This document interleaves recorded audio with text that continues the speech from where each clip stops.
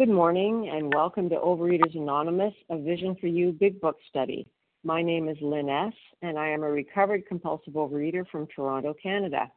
Today is Thursday, November the 9th, 2017, and we are reading from the Big Book on page XVI, the foreword to the second edition, the first paragraph prior to his journey to Akron through two paragraphs ending vital to permanent recovery and commenting on both. Today's readers are 12 Steps, Toby K., 12 Traditions, Rocky E., readers of the text, Katie G., Naomi B., and Carmela G. The reference number for Wednesday, November the 8th, 7 a.m. meeting is 10649, and the 10 a.m. meeting is 10651. OA Preamble. Overeaters Anonymous is a fellowship of individuals who, through shared experience, strength, and hope, are recovering from compulsive overeating. We welcome everyone who wants to stop eating compulsively. There are no dues or fees for members. We are self-supporting through our own contributions, neither soliciting nor accepting outside donations. OA is not affiliated with any public or private organization, political movement, ideology, or religious doctrine. We take no position on outside issues. Our primary purpose is to abstain from compulsive eating and compulsive food behaviors and to carry the message of recovery through the 12 steps of OA to those who still suffer. Our sole purpose. OA's fifth tradition states each group has but one primary purpose, to carry its message to the compulsive overeater who still suffers. At a Vision for You Big Book study, our message is that people who suffer from compulsive overeating can recover through abstinence and the practice of the 12 steps and 12 traditions of Overeaters Anonymous. I will now ask Toby K. to read the 12 steps.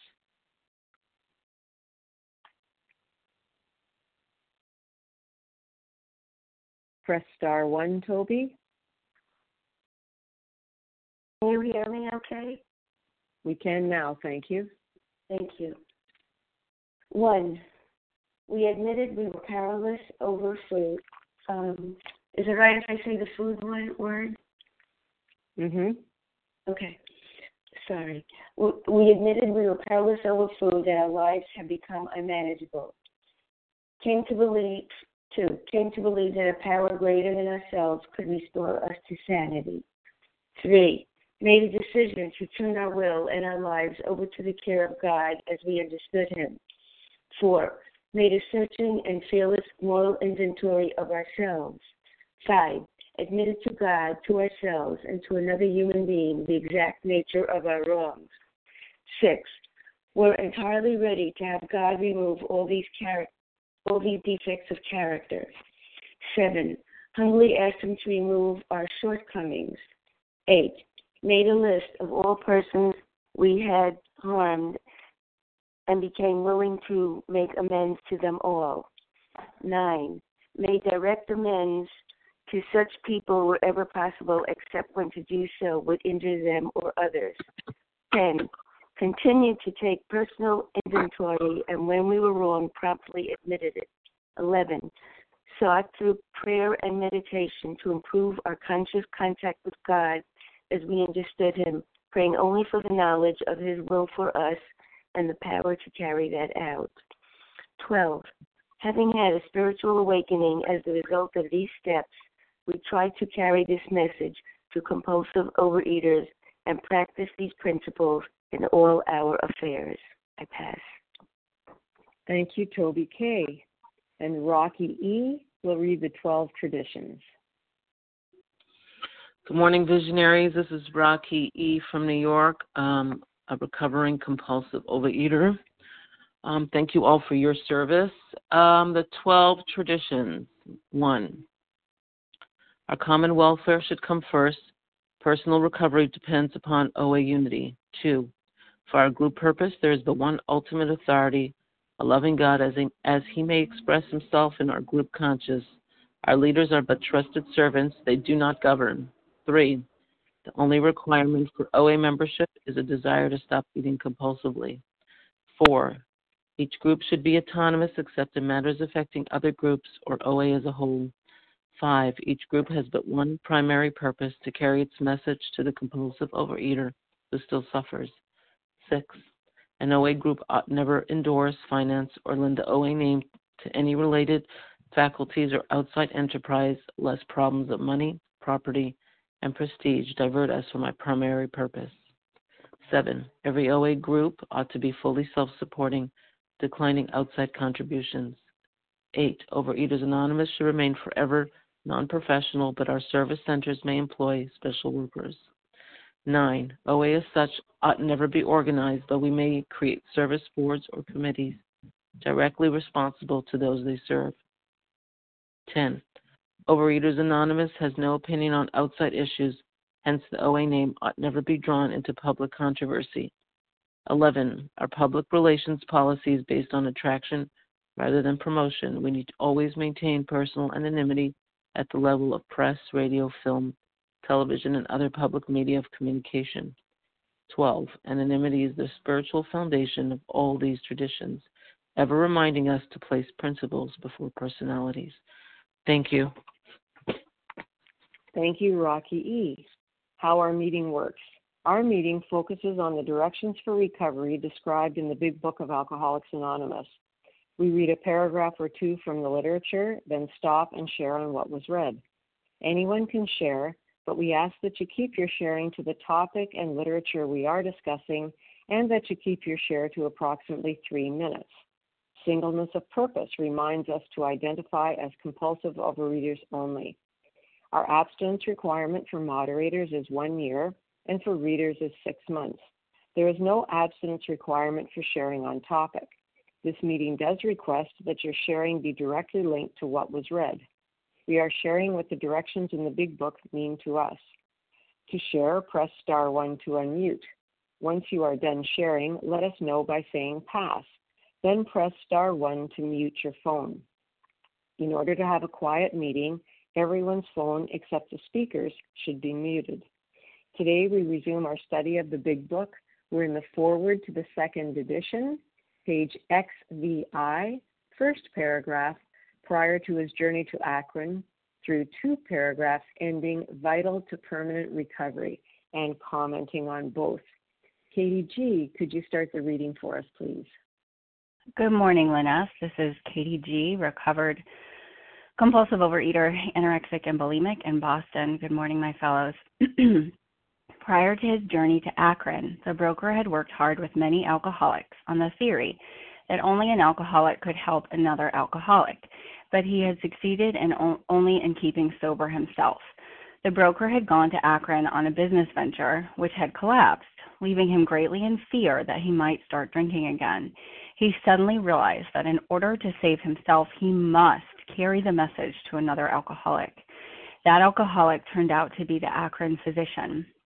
This physician had repeatedly tried spiritual means to resolve his alcoholic dilemma, but had failed. But when the broker gave him Dr. Silkworth's description of alcoholism and its hopelessness, the physician began to pursue the spiritual remedy for his malady with a willingness that he had never before been able to muster. He sobered, never to drink again, up until the moment of his death in 1950. This seemed to prove that one alcoholic could affect another as no other non-alcoholic could. It also indicated that strenuous work, one alcoholic with another, was vital to permanent recovery. Let me start my timer. Wahoo! There is a lot here. Starting my timer. Let's see.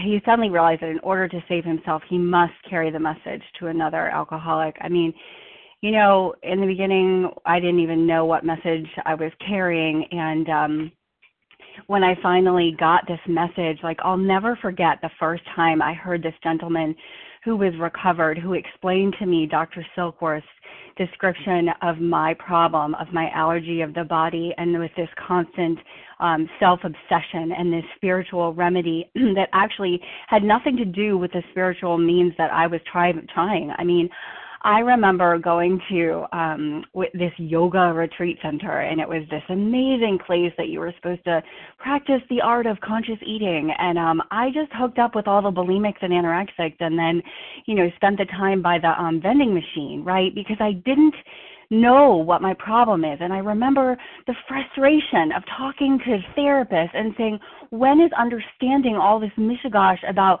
it was tough growing up? Like, when is it going to make me stop doing these crazy things? I can't stop. And until I heard the light on and heard that I cannot stop myself from starting after a period of sobriety. And when I'm in that, phenomenon craving, I can't stop. Like, I am doomed to an alcoholic death unless I follow the exact prescribed remedy, spiritual remedy, 12 steps as they are outlined in this big book. And it is proof. Strenuous work. Now, what does strenuous mean? Arduous, hard, taxing, tiring. I'm really committed to my phone, and that might sound crazy, but I take phone calls, and I make phone calls because I know that and it's not just phone calls. I understand that. That was just an example. But showing up when it's not comfortable, showing up when I'm tired, showing up when it's the end of the day, and all I want to do is lie on the couch, and I don't want to hear someone else's mishigash. Death of self for successful living. I have to tell you, it's like, it's okay. So maybe it's strenuous, but it's a good drug. It's a good drug. It helps. It gets me out of me, and I am the problem. And I know this, I say this a lot, but like, I always think that if I have a big problem, I need to go think on it. Like, let me just go take a big think on it in KDG's room, and I'm going to solve it with my KDG powers. Main problems in your mind, KDG. Get out of your mind, get out of your mind. And I'll just close with this. Like, who doesn't want to talk about it being vital to permanent recovery? You guys, vital is permanent. Vital is life-giving. It is like my heart beating. It is like my lungs. I have to do it every day. I get to do it every day. It is a privilege. And when I do it, I get to stay alive one more day. So I'm going to keep showing up with all you guys with shoulder to shoulder. And with that, I do pass. Thank you, Katie G. The floor is now open for sharing on what we just read. Please say your name just once, as it helps me hear everyone. Who would like to share this morning? Mr. R. And S. Leah S. Vasa O. Lauren N. Let me tell you who I got so far, and then we'll pick up people on the next round, because I heard Nessa R., Matt M., somebody S., Vasa O., and Lauren N. Who was the somebody S? Ann S. Tina S. Or Ann, A-N-N-E S. Ann S. S. And to pray. Tina S. Great. All right, let's go with this list right now, and we'll pick up everybody on the second round. I have Nessa R., Matt M., Ann F., Vasa O., Lauren N., and I think it was Tina S. at the end there. Okay, Nessa R., would you like to start us off, please, followed by Matt M.? Yes, thank you. I would first want to apologize for jumping on before you have finished talking. My name is Nessa R., and I am a recovered compulsive overeater in Toronto, Canada. So this physician had repeatedly tried spiritual means to resolve his alcoholic dilemma, but failed. I've been thinking a lot, like, what is the message? Our job as individuals and as meetings is to carry the message.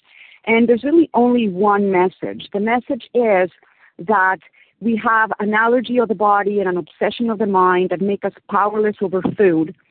And it can only be arrested by practicing the 12 steps as outlined in this book in entire abstinence to open ourselves up to the solution to the powerlessness, which is God. And it has to be done in that order. If it didn't, many religious people who are devout practitioners of their respective faiths, you wouldn't see any addicts among them. And the fact is that we do. I mean, I am a prime example. I'm an Orthodox Jew, and, I am a compulsive overeater. So why do my devotion, my prayers, my spiritual life lead me to recovery prior to my coming into contact with this book? Because I didn't practice it in abstinence. And that's the same thing that happened here. We need to be entirely abstinent before spiritual measures can be effective. And that makes perfect sense to me because, I don't have access to God when I'm worshiping another little g God, and in my case, it was the food. I got to remove that blockage first. God is not going to compete with the God of my choice, which has been food all along. I have two gods, but I can only serve one master. While I'm serving the master of food, I cannot serve the true spiritual master up in the heavens. And so, the message is you got to work it, but you got to work it in that order. And while you're working it, you have to remain abstinent. That's just really a must, and this is the importance of Dr. Silkworth's work. He was the one who identified the true nature of our illness, and that's why we read it first before we read anything else in this book. To not do so would just set us up for failure. So thank God for Dr. Silkworth. Thank God for this very clear order that was set out in this book, which has led me to a recovery and to a life that I could have never, ever imagined in my wildest dreams. And with that, I pass. Thank you. Thank you, Nessa R. Madam, it's your turn, followed by Ann F. Can you hear me, Lynn? Yes, thank you. Thank you for your service. Good morning, everyone. This is Matt M., compulsive overeater. Dr. Silkworth's description of alcoholism and its hopelessness, Bill told to Dr. Bob, and Bill W. had his own experience, strength, and hope to give. He needed to be able to talk to another alcoholic or he would drink again. After that failed business deal, he was giving a lot of self-pity, a lot of his self-worth was in the toilet, and he needed to go out and need to help other people, and that's what he did. He had the willingness to do that. That's his higher power working in his life, pushing him forward. Like I need my higher power in my life right now since I'm struggling. I'm working and on myself, and I'm working on with my sponsor, and it's not always easy. There's good days and bad days, but I'm not alone. I have friends I can call. I make sure I get out of my head. I call my friend and I talk to her on the phone who's in program, or I make an outreach call to a newcomer, or I do something to get out of myself because it's not always all about me. The world does not revolve around Matt, his problems. So that's how I get out of my head, to get out of my own self-will, self-worth, to get out of my own self-head, my own self-determination I have to keep myself going. And, it's true that that one alcoholic could affect another as no non-alcoholic could.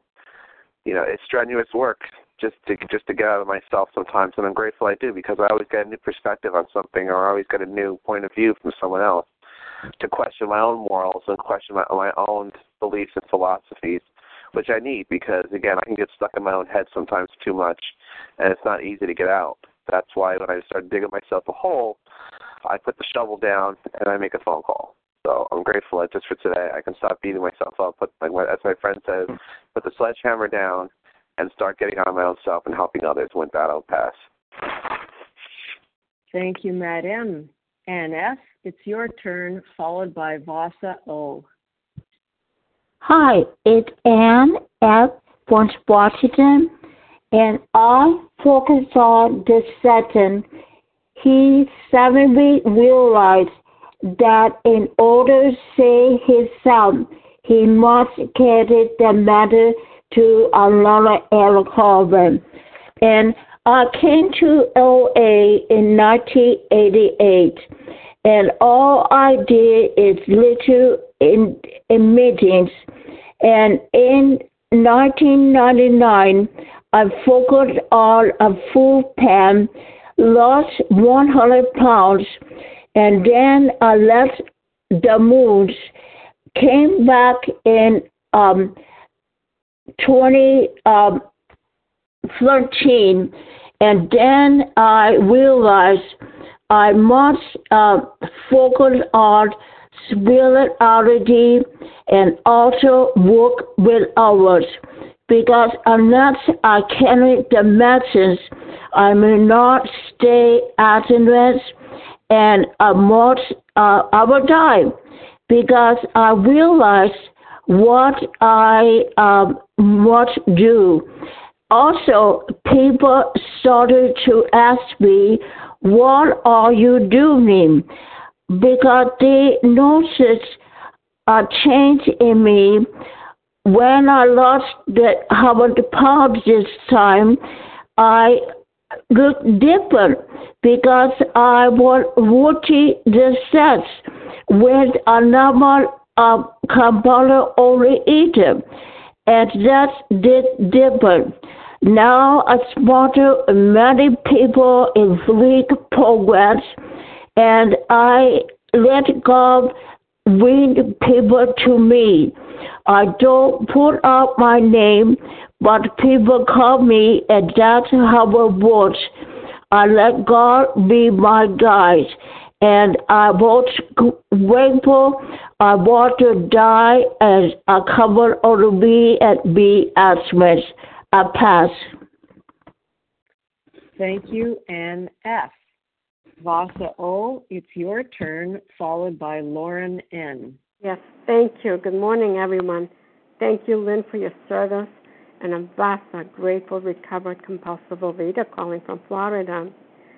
I had no knowledge what was my problem. I knew I had problem with the food, trying to control it by myself, by my willpower for decades. The more I got, the message that I got when I came to Overeaters Anonymous was, in the doctor's opinion, my sponsor told me I had the allergy of the body with the mental obsession. And I could identify with the speakers, I could identify with the people. I was suffering from the same disease they were suffering, but I did not know they called it a disease, and that really terrified me. And they said that we can arrest the disease one day at a time. And I felt like relieved. It was not going to kill me, if I did what it's here, what the suggestions are to do here in the big book, what the recipe is. And I had the gift of desperation, and my sponsor said the only way we can arrest the disease is by surrendering to the power greater than ourselves and the 12 steps. By then, I was so sick and tired of being sick and tired. I was so ready and so willing, even though I was terrified when I heard. I liked higher power, but God, I like to hear the higher power better. And I was ready, and I was just so willing, because I had the gift. I was so desperate. And that was the key for me. And to be 100% abstinent from my addictive foods, I would call the allergies, which for me is the sugars. And of course, I like to eat quantities too, and to eat in, like breakfast, lunch, and supper. And I used to graze. I was like a grazer, and my husband would say, yes, Vasa, you eat only one meal. You start early in the morning, you don't finish till nighttime, and then at nighttime I'd get up and go to the bathroom. I'd check the refrigerator. But I didn't know it was the disease. I learned that all right here. And, okay, in order to keep what we have to get away. We have to give it away. So, and I worked the program like crazy. I really did. I'll wrap it up. I was traveling, going here and there, but it was all worth it. Thank you for letting me share, and I pass. Thank you, Vasa O. Lauren N., it's your turn, followed by Tina S. Good morning, Lynn. This is Lauren N. Can you hear me? Yes, thank you. Hi, all visionaries. It's wonderful to be on this line. Good morning and happy, today is Thursday, I guess. Happy Thursday. how incredible these sentences are.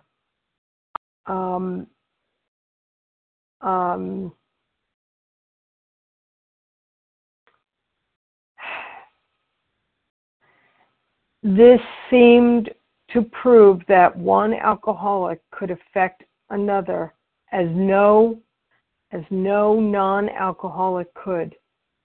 It is also indicated that strenuous work, one alcoholic with another, was vital to permanent recovery. Thank God for that. I have learned one day at a time that only by working with others can I stay clean and sober and in service. Can I understand that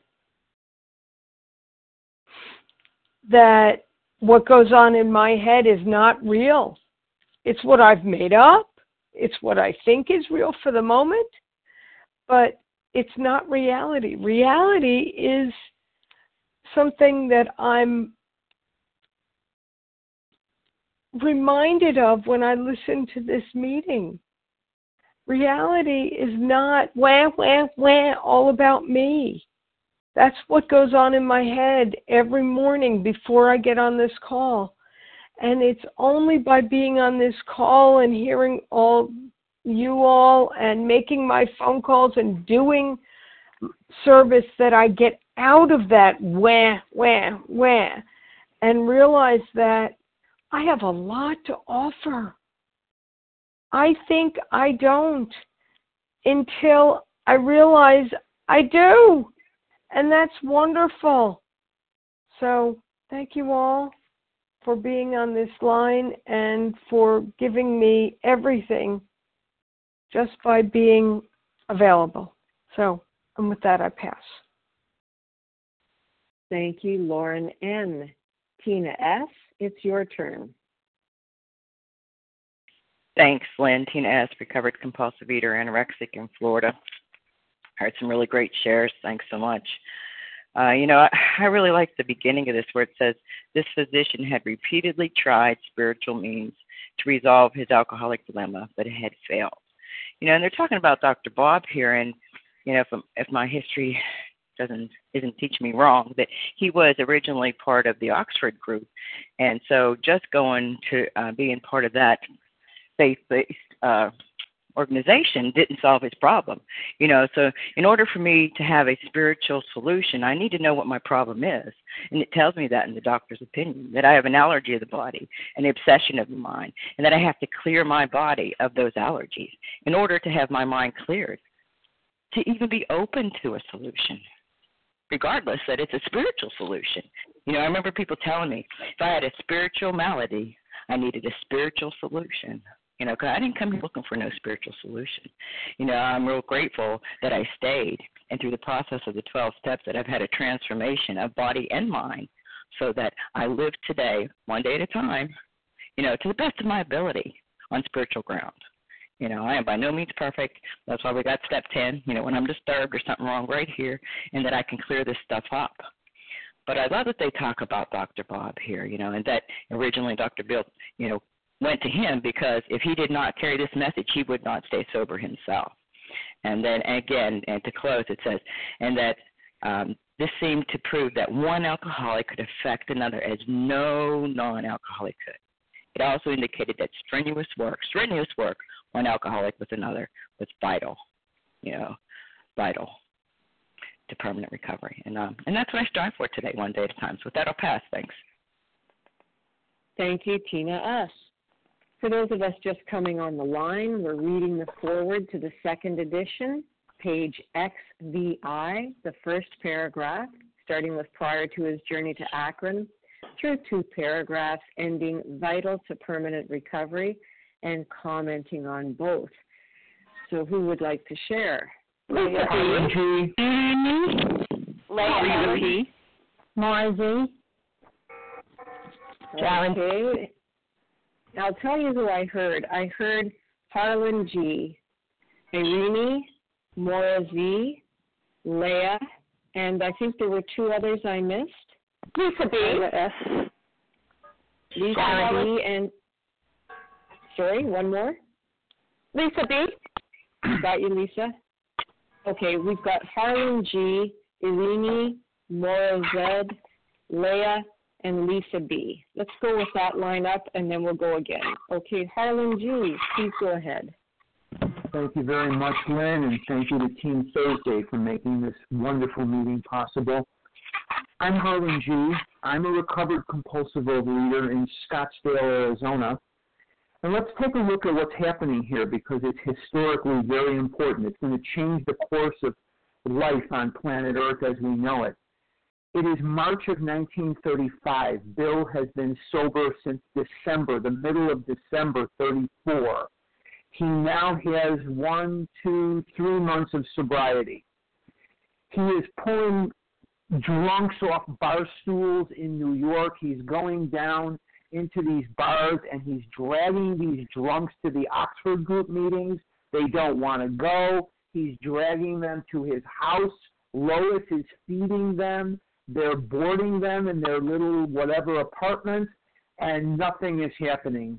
He is about to leave in about a few days for Akron, Ohio on a proxy fight over a tool and die company in Akron, Ohio, and he is frustrated, and he comes home, and Lois comes home a little later than him, and he says to Lois, "It doesn't work. This doesn't work. I thought that I was supposed to sober up drunks. That's the vision God gave me."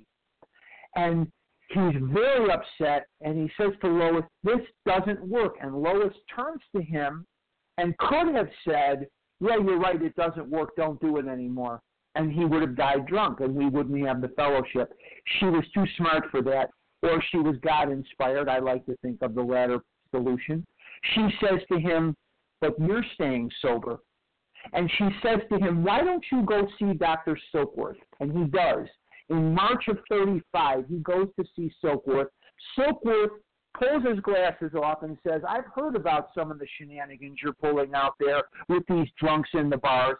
Why don't you stop preaching at these drunks from some moral hilltop talking about God and start telling them what I told you about the allergy of the body and the twist of the mind?" And Bill Wilson says, "Okay." Now, he leaves for Akron, Ohio, and through a series of things which we don't have time to go into in 3 minutes, he gets in touch with Dr. Bob Smith. Bob Smith was a more religious man than Bill. Bob Smith had been in the Oxford group longer than Bill when he meets him in May of 35. But Bill was sober and Bob was drunk. What was the difference? I'm not knocking religion here. Religion's fine. I'm not knocking it. But Bob had tried religious methods of getting rid of his drink obsession, and it didn't work. But when he started spiritual exercises in the Oxford group, the 6 steps, he never found it necessary to drink again throughout his life and died in 1950, in November of 50, with 15 years of sobriety. He worked the steps, the spiritual means of recovery. And this was the difference. He bridged the gap between religion and spiritual practices, never to drink again as long as he lived. And Bill stopped talking to him about God at first and told Bob. Bob was a doctor, but he did not know about the allergy or the obsession of the mind, the twist of the mind. And with that, I will pass. Thank you. Thank you, Harlan G. Irene M., it's your turn, followed by Maura Z. Thank you, Lynn, for your service. Good morning, my spiritual brothers and sisters. My name is Irene M. from New York, and I'm a very grateful, recovered, compulsive overeater. Thank you, God. Always giving credit where credit is due. I'm very grateful to be here today with all of you. So, once we go through the steps and we receive the gift of recovery, we then live in a new way of living, and that's living in steps 10 through 12. We live in a selfless way of living by giving service to others and sharing our experience, strength, and hope. in order to keep this precious gift, we need to share it and give it away. So here we're talking about recovery, and we're talking about temptation, what it looks like. Here is proof of how God does for us what we could never, ever, ever do for ourselves. What a blessing. There's a way out here. You know, what was Bill doing? He was weighing and measuring his thoughts. He was weighing and measuring his thoughts. And he did the right thing by being honest that drinking wasn't going to save him. But connection, it's about connection. Connecting himself with another alcoholic would work. Why?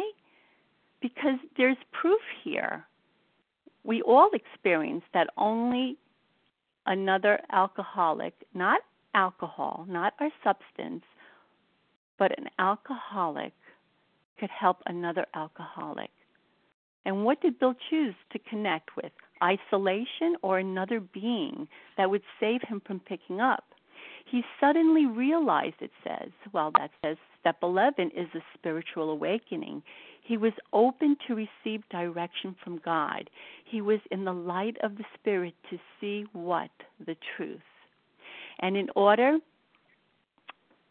I lost my sentence here. In order,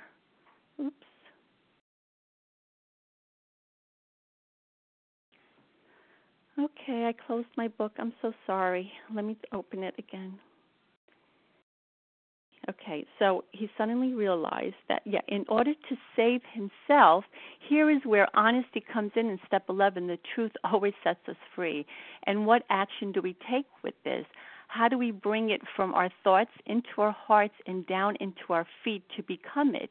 He must is step 11 principle is perseverance. He is doing something despite the difficulty that he was feeling. Here he's doing the right thing as opposed to doing what he felt like doing, and then carry the message to another alcoholic. Principle of step 12 is service. Walking the thought out. He is carrying the gift, the message of God, because he is being carried by God. Thank you so much. I pass. Thank you, Irene M. Maura Z., it's your turn, followed by Leah M. Good morning, Lynn S. Thank you for your service. Maura Z., recovered in Virginia. This seemed to prove that one alcoholic could affect another as no non-alcoholic could. It also indicated that strenuous work, one alcoholic with another, was vital to permanent recovery. So when I want to just, finish my work day and get home and make my dinner and take care of my critters and then just relax and watch, 42 Hallmark movies in a row, I can't do that. And it has finally come to me that I don't want to do that. I don't want to fritter my day away. I do the work I'm supposed to be doing in order to bring an income into my home, and I do the work I'm supposed to be doing in order that I have a home. Because if I put anything in front of my program, I'm going to lose that very thing. So while I'm out making calls on businesses and such, I have my higher power with me. And keeping my higher power with me enables me to be available when I am needed to do service. I don't like going out in the evenings, but I was asked to speak at a new big book study meeting they're having. It's a different format. And I said yes, because I've been taught to say yes when asked to do service. Because every bit of service, one alcoholic working with another, is vital to my permanent state of being recovered. That's a gift in my life. That is a precious, precious gift, not only in my life, which has given me my life. And that's very important to me. I can't just go on my merry way and think everything is going to be fine and everything is going to work out beautifully and I'm going to have what I need. Well, that might work, but I like to live a life of usefulness. Sane and happy usefulness is a phrase from a For Today reading. And I always appreciated that phrase, especially when those of you who are recovered were willing to sit down with me and share what you had been blessed with from a point of being recovered. That enables me to continue to pay it forward. And I'm grateful to be able to do that on a daily basis. And with that, I pass. Thank you. Thank you, Maura Z. Leah M., it's your turn, and Lisa B., you're up next. Thank you very much. But when the broker gave him Dr. Silkworth's description of alcoholism and its hopelessness, the physician began to pursue the spiritual remedy for his malady with a willingness he had never before been able to muster.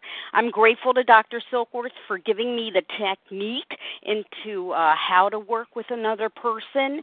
There is an art to it that I don't start off with spirituality and, relationship with God. That's not where I start.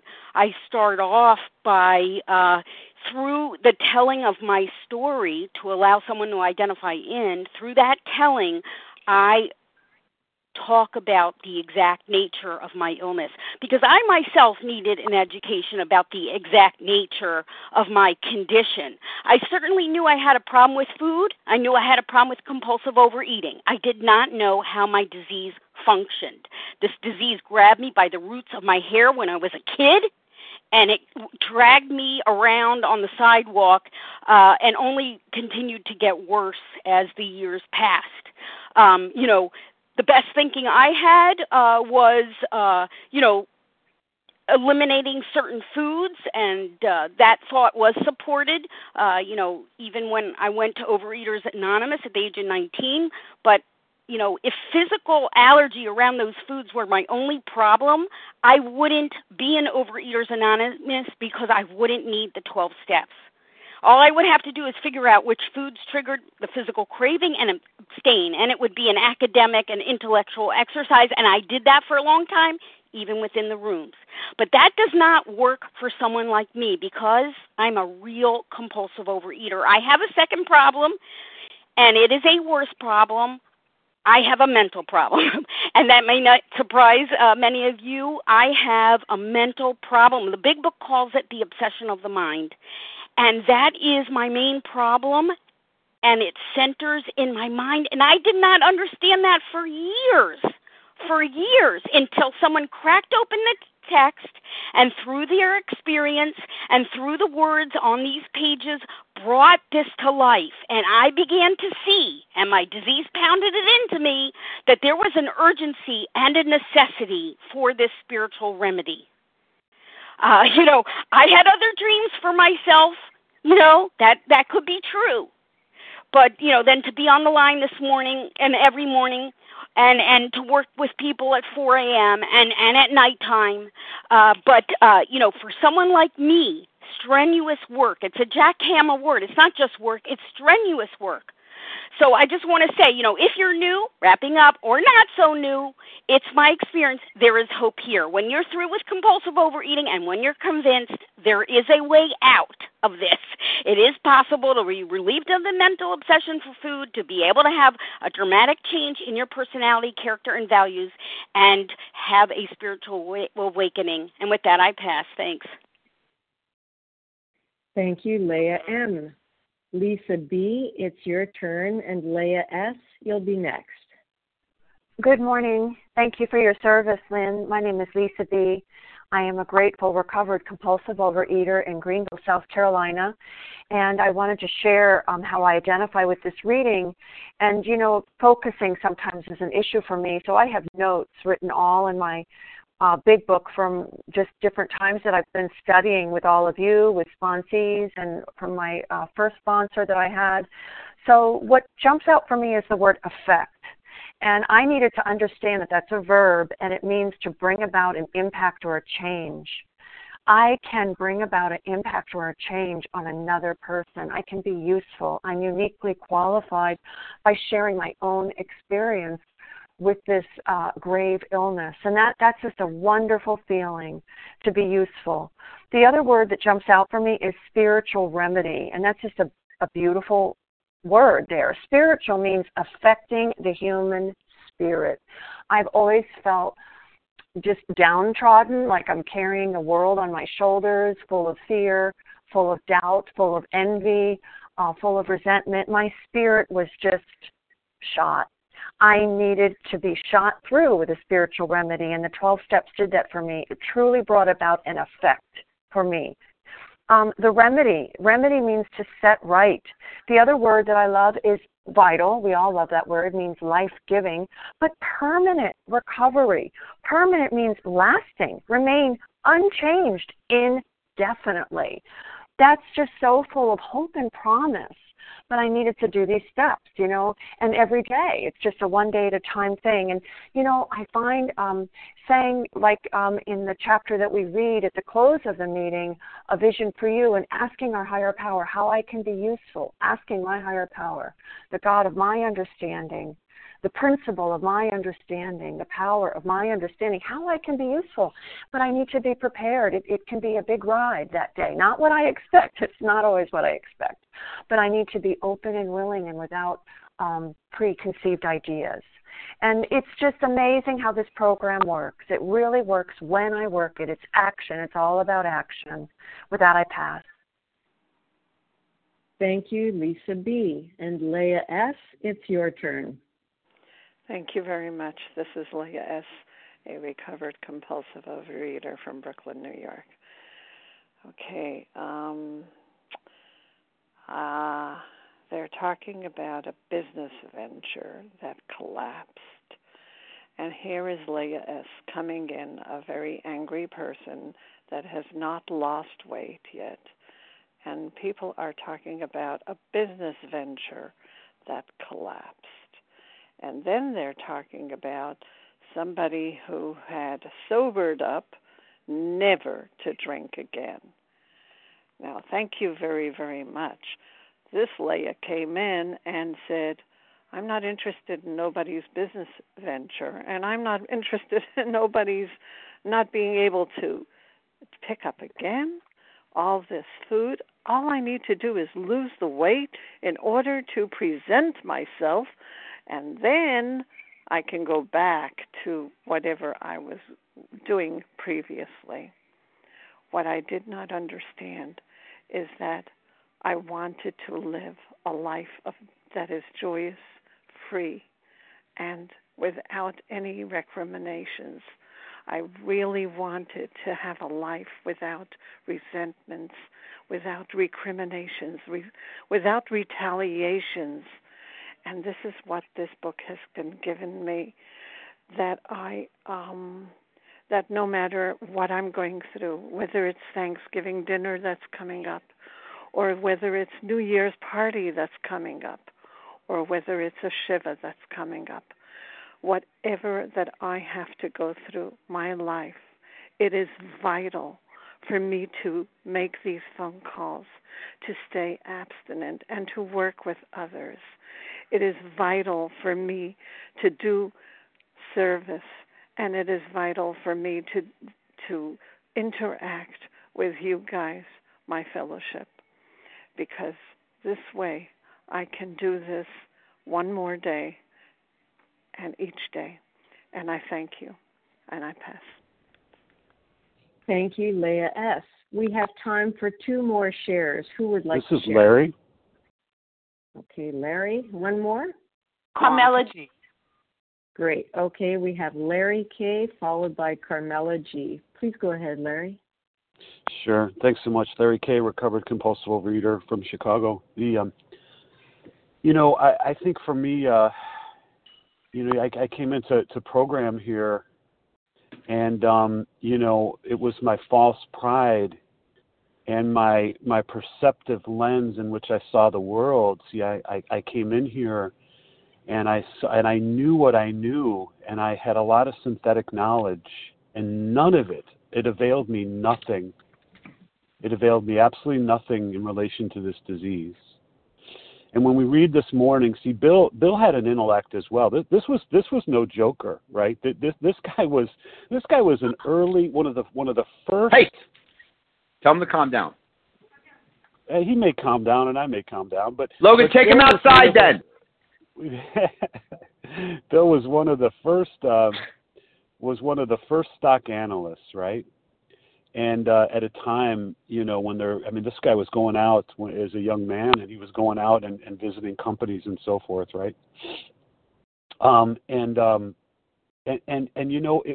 was by his own admission, it was his false pride, as I had false pride coming in, and he had to. This really is about ego reduction, and it is about shedding ourselves of self-centeredness. It was never about the alcohol for Bill. It was never about the food for me. I had to get to a place where I could be open to the possibility that there could be some solution beyond my synthetic knowledge. And that's extraordinarily difficult for people.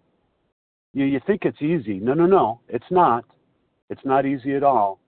That's extraordinarily difficult. Because for us to truly move from a self-centered existence to a God-centered existence, we have to do some things. And embedded in these steps, if you really look at it, what do we have to do? We have to take a look at our character flaws. We have to turn that spotlight away from externals and others and turn it on ourselves, maybe for the first time in our lives, and begin to explore our character flaws. Despite what was done to us, no. What was my side of the street? And then have the humility to share all of it with another human being, shedding all the masks, right? See, without that, all you'll ever have, in my opinion and my experience, is temporary sobriety. You will never be brought to this recovered state. Not because you can't earn it. This is mercy. This is mercy done by doing some work. But you have to do the work to know the deal. You can't experience what I've experienced or what anyone else on this line has experienced unless you do the work. You can't get it by hanging around. Thank God for Alcoholics Anonymous in this program. And with that, I'll pass. Thank you, Larry K. And Carmela G., you'll be the last person to share this morning. Thank you. This is Carmela G. from New York. I had a burning desire to share this because the theory that only an alcoholic could help an alcoholic. And I thought, why? Why when I work with my sponsees, they say, how did you know that? Because I lived it as a compulsive overeater. For 6 decades, I had all the isms. I could BS you up the wazoo, and you would believe me, and I could manipulate you, and self-centeredness, and only this program allowed me to get out of myself. When I learned that honesty and humility, that's what we had to do. And my strong religious beliefs, I always had them. But no, now to allow a power greater than myself to inspire, to let God be my director every single day, 24 hours a day, and to give him the credit, that's how I was able to shed the excess poundage and to delve into myself and realize all of my defects of character and be willing to admit them and surrender them. And every day I have to work and pray that God will take them from me so that I can help another suffering person in this program. And the promise that strenuous work with one alcoholic was vital to a permanent recovery if we only let God be in charge and be willing to do this work. This is a miracle, and every day I feel like I am a miracle, and I have the gratitude for it. Thank you so much for allowing me to share. Thank you, Carmela G. Thank you to everyone who shared this morning, and thank you to Team Thursday, Toby K., Rocky E., Katie G., Naomi B., Carmela G., Janice M., and Linda D. Please join us for the second unrecorded hour of study immediately following closing. The ID for today, Thursday, November the 9th, 2017, is 10652. We will now close with the reading from the Big Book on page 164. Will Naomi B. please read A Vision for You? Our book is meant to be suggestive only. Hi, good morning. Can you hear me okay? Yes, thank you. Thank you. Hi, my name is Naomi B., a grateful, recovered, compulsive overeater outside Philadelphia. Our book is meant to be suggestive only. We realize we know only a little. God will constantly disclose more to you and to us. Ask Him in your morning meditation what you can do each day for the man who is still sick. The answer will come if your own house is in order. But obviously you cannot transmit something you haven't got. See to it that your relationship with Him is right, and great events will come to pass for you and countless others. This is a great fact for us. Abandon yourself to God as you understand God. Admit your faults to Him and to your fellows. Clear away the wreckage of your past. Give freely of what you find and join us. We shall be with you in the fellowship of the Spirit. You will surely meet some of us as you trudge the road of happy destiny. May God bless you and keep you until then.